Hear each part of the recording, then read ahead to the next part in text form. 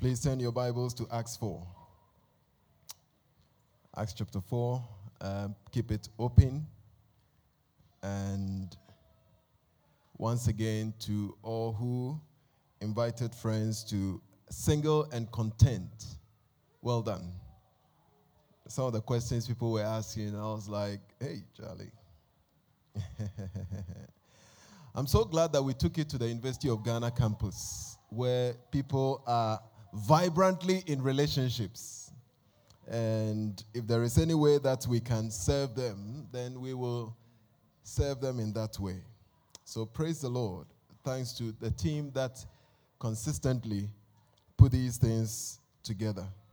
It actually happened to be, so far, my favorite event. I'm not sure why. I'm yet to figure it out. Maybe because we were with the students. There's something fun about being with university students. Let's pray. Father, as we have sung, speak, our King. Please speak. Let us hear your word, and let the power of your word bring transformation into our lives. For we pray in Jesus' name. Amen. Yeah, thank you very much. Now, it's a question for you. Do you really want, as an individual, to experience the work of the Holy Spirit? Do we, as a church, want to experience the incredible work of the Holy Spirit? How do we even know that the Holy Spirit is mightily at work among us? Of course, we know that various spirits are at work in the world. Is that not the case? In fact, even in Jesus' day, they knew that. They knew that when it came to healing and so on and so forth, sometimes there could be spirits that are not of God and can do things. So they accused Jesus of casting out demons by the prince of demons, Beelzebub. So somehow there is this understanding, and it is true that things can happen that are not necessarily of the Holy Spirit. Now, for those of you who are from this part of the world, you know that things happen. When I was growing up in beautiful Bubiashi, which is like how many minutes drive from here? Anytime somebody died, it was like for us a spectacle as children. We would come and stand in front of our houses by the roadside, and they will carry the caskets, and they will sing, and the fetish priest will go ahead of it, and all kinds of weird stuff will happen. Sometimes, I don't know whether they were faking it, but anyway, the coffin, they said, would refuse to go to the cemetery. And so they would just go round and round and round and do all kinds of gymnastics before the coffin will go. But there are other ones that were even weirder. So I consider myself an honorary Ga because I was born in Accra. And we have the Homowo Festival. And sometimes, preceding that, there is this ritual, there is this celebration where we call it Akwele Suma or something like that. You carry the thing, they carry the thing, some incantations are done, and an innocent girl, calm girl who was around the neighborhood would carry this, and all of a sudden there was this thing like a possession. And crazy things happen. So we understand that it is not everything that's spiritual, even if it is healing. After all, our people will go to some places in order to obtain powers for healing. So if we are calling for the Holy Spirit we want to see the work of the Holy Spirit in our midst, ultimately, how do we determine it? How do we see it? How can we say for sure, whatever happens, whatever the marble jumble, whatever the commotion, sometimes the Spirit surprises us. You can't always control the move of the Spirit. You can't control it. But how can we be at peace in ourselves that this for sure is the move of the Spirit? Ultimately, what does the Spirit want to do in our midst and in the world? So, Acts 4 obviously follows Acts 3. And what have we seen in Acts 3? We have seen that Peter, as we heard last week, Peter was going into the temple, Peter and John. It was 3 p.m. in the afternoon. They were Jewish Christians. They still want to do traditionally what has been instructed them. After all, it was for prayer. So they would go and pray. Hopefully they will pray differently. And I'm sure they pray differently. But they will go in and pray. And then they were entering the temple through the beautiful gates. That big gate. And when they got there, a 40-year-old man who has been lame from birth. So he's never walked. His feet, the under of his feet, have never really by themselves touched the ground. He's never walked. And people will go in and he will ask for money and then get something. And Peter and John, as they were chatting together, these two dear brothers, they were about to enter and they spot the lame man. The lame man spots them. They look at him. He looks at them and he was expecting that they would give him something.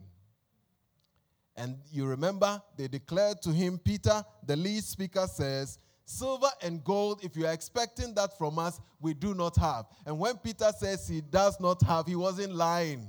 There was no money in his pocket. But what we have in us, we give to you. In the name of Jesus of Nazareth, walk.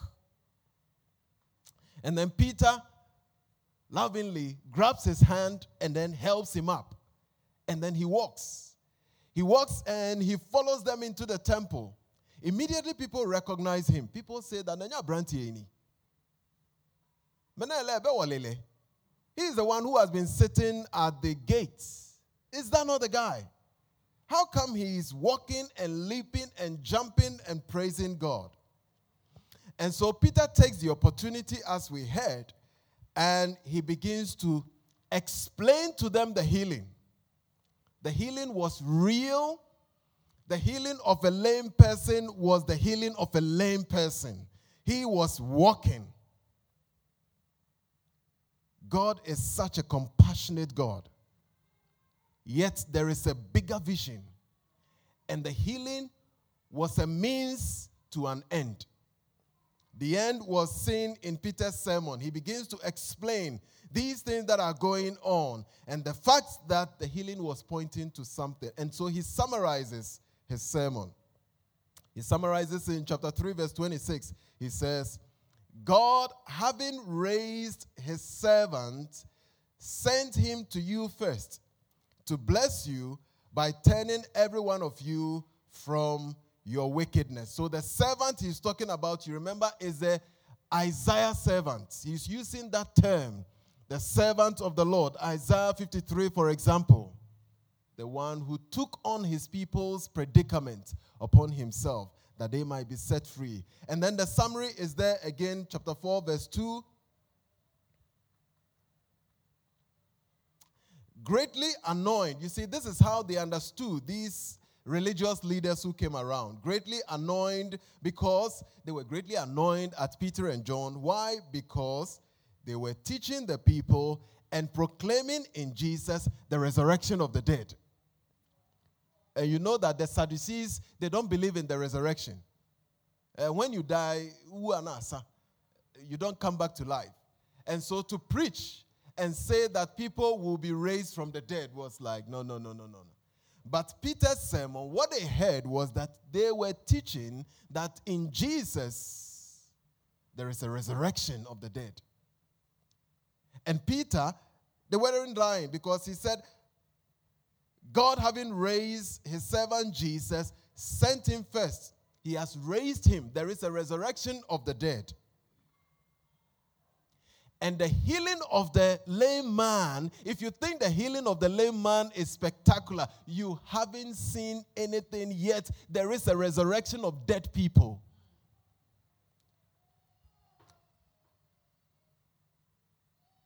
wo Kristo mu no wono mu a wawu mpo ebenya nkwa obenya ne won afiri awufuo mu. There is a resurrection of the dead. You are amazed about feet that hasn't walked for 40 years. Wait and see. People who are spiritually dead and physically dead and have been rotting and have gone, if they are in Jesus, they will be raised back to life. And that was a summary, powerful message he was preaching.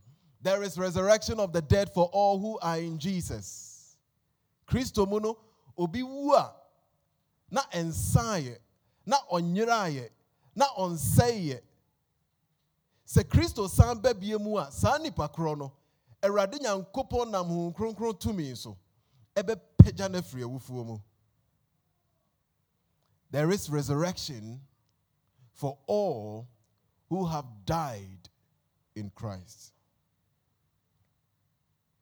If you know anybody, a Christian who has passed away, a Christian, they will be raised from the dead on Christ's return. Why? Because their Lord Jesus has been raised from the dead. That is what Peter was preaching.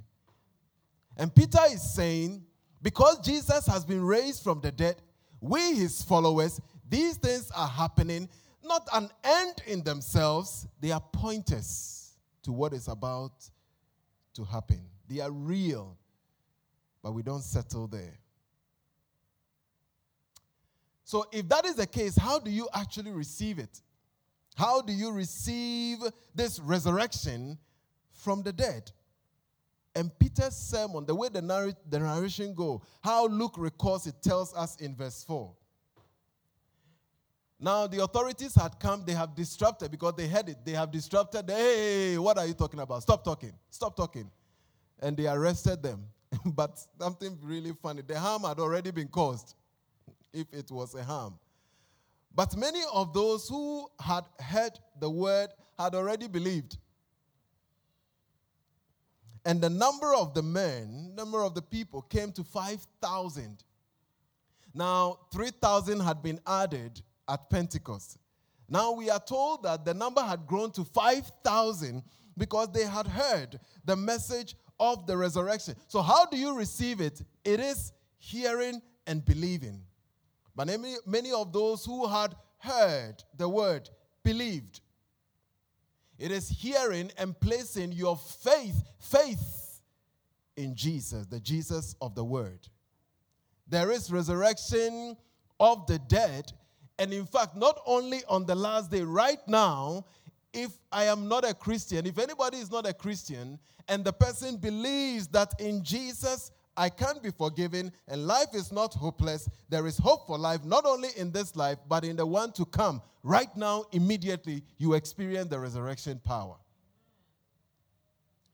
And the way the resurrection power works in us is that day by day, by the power of the Holy Spirit, we are being renewed. We are conforming to the image of Christ. And one day when Jesus appears, we will become like him. The resurrection power would have completed its work. We would have been transformed, raised to a new life. And that is how a person receives it. But here's the interesting thing. I'm not going to focus so much on the Pharisees and the Sadducees and the accusation and so on. There's so much that can be said. But I want us to look at a certain line, what the Holy Spirit does here. What the Holy Spirit does is what I've already described now. In Jesus, there's resurrection. There's new life for all who believe. This is what the Holy Spirit is doing, that people might hear, people might believe, people might experience the power of God, the power of the gospel. And so when they were arrested, they were asked a question, verse 7. And when they had set them in the midst at the council, they inquired, by what power or by what name did you do this? Oh, you have healed a lame person. You're proclaiming the resurrection of the dead. By what power and by what name did you do this? And then listen to how Peter is described. Luke could have gone ahead to say that, and Peter responded this way. But look at verse 8. Then Peter, filled with the Holy Spirit. Then Peter, filled with the Holy Spirit. Immediately, Luke turns our attention that it is Peter. But ultimately, it is the Holy Spirit who is working at this point. So the Holy Spirit hasn't set aside Peter. Peter is still Peter. And Peter is in some ways loudmouth. He will talk. No wonder the Holy Spirit uses that temperament. And so John is there. I don't know what John's temperament will be like. Maybe this tender, compassionate guy, gentle. But then Peter speaks anyway. But as he speaks, we are told that Peter, when the Holy Spirit had filled him, filled with the Holy Spirit taking over control of Peter's reasoning. He was reasoning, he was speaking, he's going to argue. But later, the people are going to discover something, that this is not an educated man. The two of them are unschooled, but they have been with Jesus. Anyway, let's come back to this point. Peter filled with the Holy Spirit. And Peter filled with the Holy Spirit, what happened? What happened when Peter is filled with the Holy Spirit? Peter speaks. And what did he say? Rulers of the people and elders, if we are being examined today concerning a good deed done to a crippled man, by what means this man has been healed, let it be known to all of you and to all the people of Israel that by the name of Jesus Christ of Nazareth, by the name of Jesus, the Messiah who came from Nazareth. That's what he's saying. He is making it so clear that they know where Nazareth is. In fact, they knew the Jesus. They crucified him. So he says that, let it be known that this is not by any foul means. It is by the name of Jesus, the Messiah, the King, the long-awaited King who has come, who came out of Nazareth, whom you crucified, you killed, because you are sinful, but whom God raised from the dead. By him, this man is standing before you well. This Jesus, he continues, is a stone that that was rejected by you, the builders, which has become the cornerstone. Now, Peter could have said that in responding to the question, by what power? We did this by the power of the Holy Spirit. But God, the Holy Spirit, takes over. And what does he do? He enables Peter to explain Jesus. There is something about the work of the Holy Spirit in the midst of everybody. How can you really be settled in your heart and be sure and not be nervous if the Spirit is moving in the midst, and moving in your own life? There is one thing that will happen. He will always lead you to Jesus. He will always give you a better clarity of Jesus, a deeper love for Jesus, a better understanding of Jesus, and your whole life is absorbed by God's work in and through Jesus in the power of the Spirit. You cherish the cross better. You rejoice in the resurrection more. You look to him that the Spirit will conform you to Jesus. The Spirit fills Peter. Peter opens his mouth and he talks about Jesus. The Spirit's work, he chooses. And this is the incredible thing about God. God, Father, Son, and Holy Spirit. Everyone trying to glorify each other within this one God. The Holy Spirit's work is to elevate Christ. And in elevating Christ by his power, people see God's work in Christ. People are attracted in Christ. People now are reconciled to God. God gains the glory. The Father is glorified. Anyway, That is what we see here happening. Let's look at them again. Verse 10. Please look at verse 10. Or project it there, please. Let it be known to all of you and to all the people of Israel that by the name of Jesus Christ of Nazareth, this has been done. Verse 11. Verse 11. This Jesus is a stone that was rejected. Everything that God has accomplished for us has been accomplished for us in Jesus. You know, when he talks about the stone that has been rejected, the cornerstone, he's referring to Psalm 118. Just a few verses in Psalm 118. And then you will see exactly what he's been saying. Let me read a few verses for you. Psalm 118. All right. Look at verse 8 of Psalm 118. It is better to take refuge in the Lord than to trust in man. There is refuge in the Lord, right? That's what he's talking about. There is refuge. Refuge is bibi beyo na pe baby adwane akwa. Na yeye mofra no se bibi ba beyo obi pese obo. Na so twi no krema. Wodi wachi ye pese ye dua bi ball na ye wo papa bi ne ye frɛ no aduche. Baby amiminya where I grew up. And he will be chasing you with a stick to beat you. Your person obo wa udwane a go straight into your mother's room. Your mother's room, baby, is the place of refuge. You cannot say, Okatabo, Onyankopo Okatabo, Ebuo, udwane ko shem, then you are safe. Refuge. So for those who don't understand tree that I struggled with, all that I was saying is this. When we were children, if somebody wanted to attack you in the neighborhood, you ran as fast as you could. And guess where you went? You went straight into your mother's arm or your mother's room. That was the place of refuge. He's saying here in Psalm 118, and we'll see what he's saying in Acts. Verse 8, the Lord, it is better to take refuge in the Lord than to trust in man. Verse 10, all nations surround me. In the name of the Lord, I cut them off. It is in the name of the Lord that anyone would have victory. Verse 11, they surrounded me on every side. In the name of the Lord, I cut them off.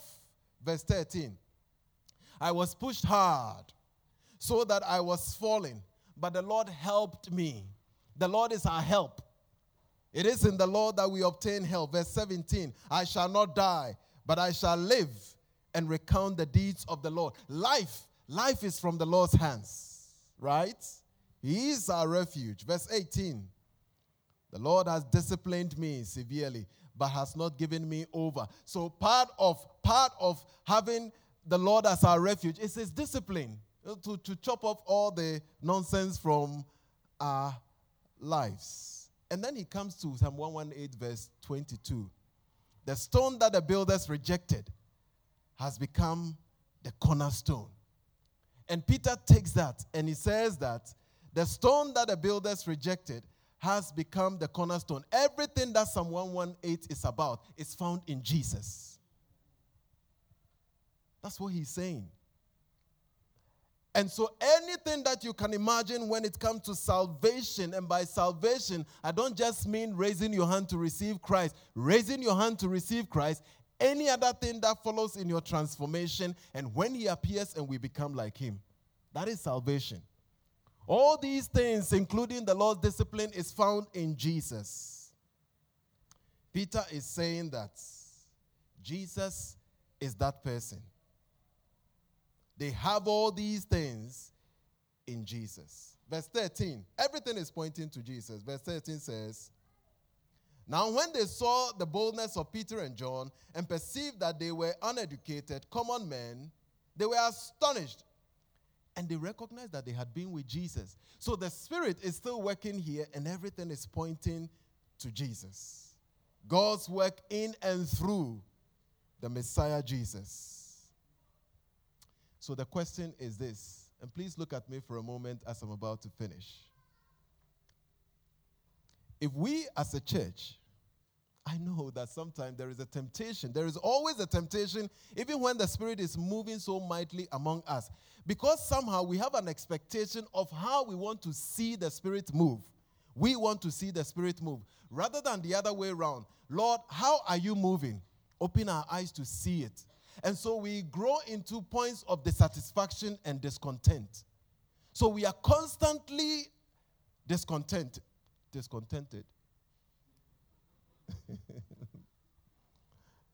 I'm watching you.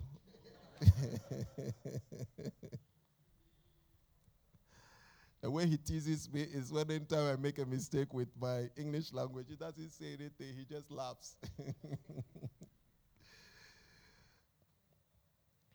There is that temptation. But here's the thing, brothers and sisters. Let's ask ourselves this question. Are we a church community that are growing deeper in our vision of Jesus and our love for Jesus and our boldness in proclaiming him and demonstrating him to the world around us? Well, perhaps the Holy Spirit is moving mightily among us. Last week I said that more than anybody, when a member of this church is unwell, I get disheartened and pray desperately and call on others to pray desperately that they should be healed. But more than that, I prayed for some people in the past together with others. They were healed. Later, they died. They grew old and died. I think the ultimate thing that I was looking for was to pray that they will never die and then they stay alive. So always the Lord reminds us that whatever he does in our midst, we should enjoy it, but we should remember that that is not the end. We're not home yet. The ultimate is yet to come. And so these things he may choose to do in our midst, and we pray that he does it. He does it and touch people and heal people and raise people and comfort people and all the other things that the Holy Spirit in our midst will give us. They are all glimpses. But here is the thing we shouldn't miss as a church. If our love for the Lord Jesus grows so dim, and yet we are so interested in his gifts, if somehow we are not maturing, and somehow we are so embarrassed and ashamed to talk about Jesus that we cower, we just hold back, we're not bold to speak of him with all gentleness and humility. The work of the Holy Spirit shouldn't be removed from Jesus. The Holy Spirit wants Jesus to be seen and known. If you have been praying that God should make you experience the power of the Spirit, he will not make you experience anything until he makes you experience love for Jesus. He changes you to become like Jesus. That is God the Holy Spirit. And as we journey through Acts, you will see it. That the Spirit makes a move, and then he says, look to Jesus. Because he knows that you won't even know the Holy Spirit better if you don't know Jesus. The Spirit of Christ. And so that is my appeal to us. As we journey and we crave for the outpouring of the gift of the Spirit, let's not be too mesmerized. Mesmerized, I don't understand, but it's like you are too surprised, isn't it? That's what it means. Let's not be taken aback. There's a spiritual gift here and spiritual gift there. I want to see spiritual gifts. I lead this church. Who doesn't want to see that? Especially when you, as a pastor, you know that you don't have all the spiritual gifts. You want to see that in the midst. People serving in ways that you cannot serve. But alas, if these people serve and there is an outpouring supposedly of the Spirit and spiritual gifts are being experienced and the people have grown so cold towards the Lord Jesus without even realizing it, in that they enjoy so much his gifts, they don't really enjoy him, and then they don't enjoy one another. There is something unchristlike about the community.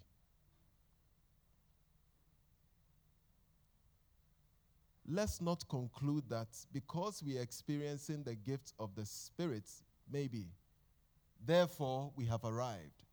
if there is something for us to rejoice in, let's rejoice from how much are we growing in our affection for God through Christ.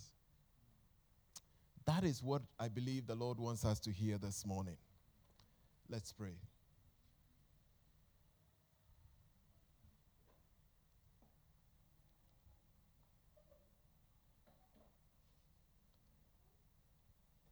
Our Father, we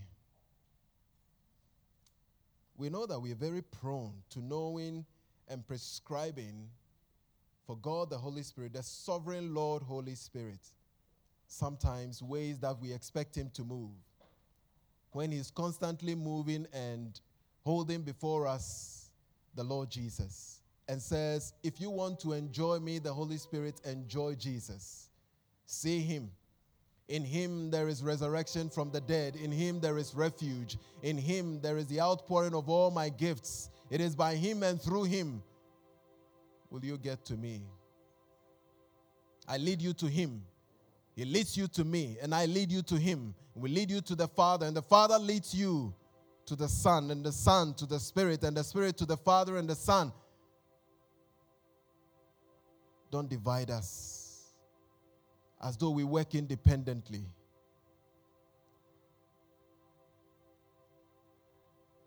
The Lord wants us to know, children of the living God, that more than anything, he wants to point us to Jesus. When the Spirit fills us, when my Spirit fills you, he says, I fill you so that you will love and know and give all and submit all and lay prostrate and honor and exalt my beloved Son, the Messiah, the King, the Lord Jesus. It is when you know him that you know me. Lord, soften our hearts towards Jesus. May the resurrection from the dead, spiritual deadness, that will translate into physical deadness, may that amaze us more than anything. Father, we thank you. Work this by your grace. In Jesus' name, amen.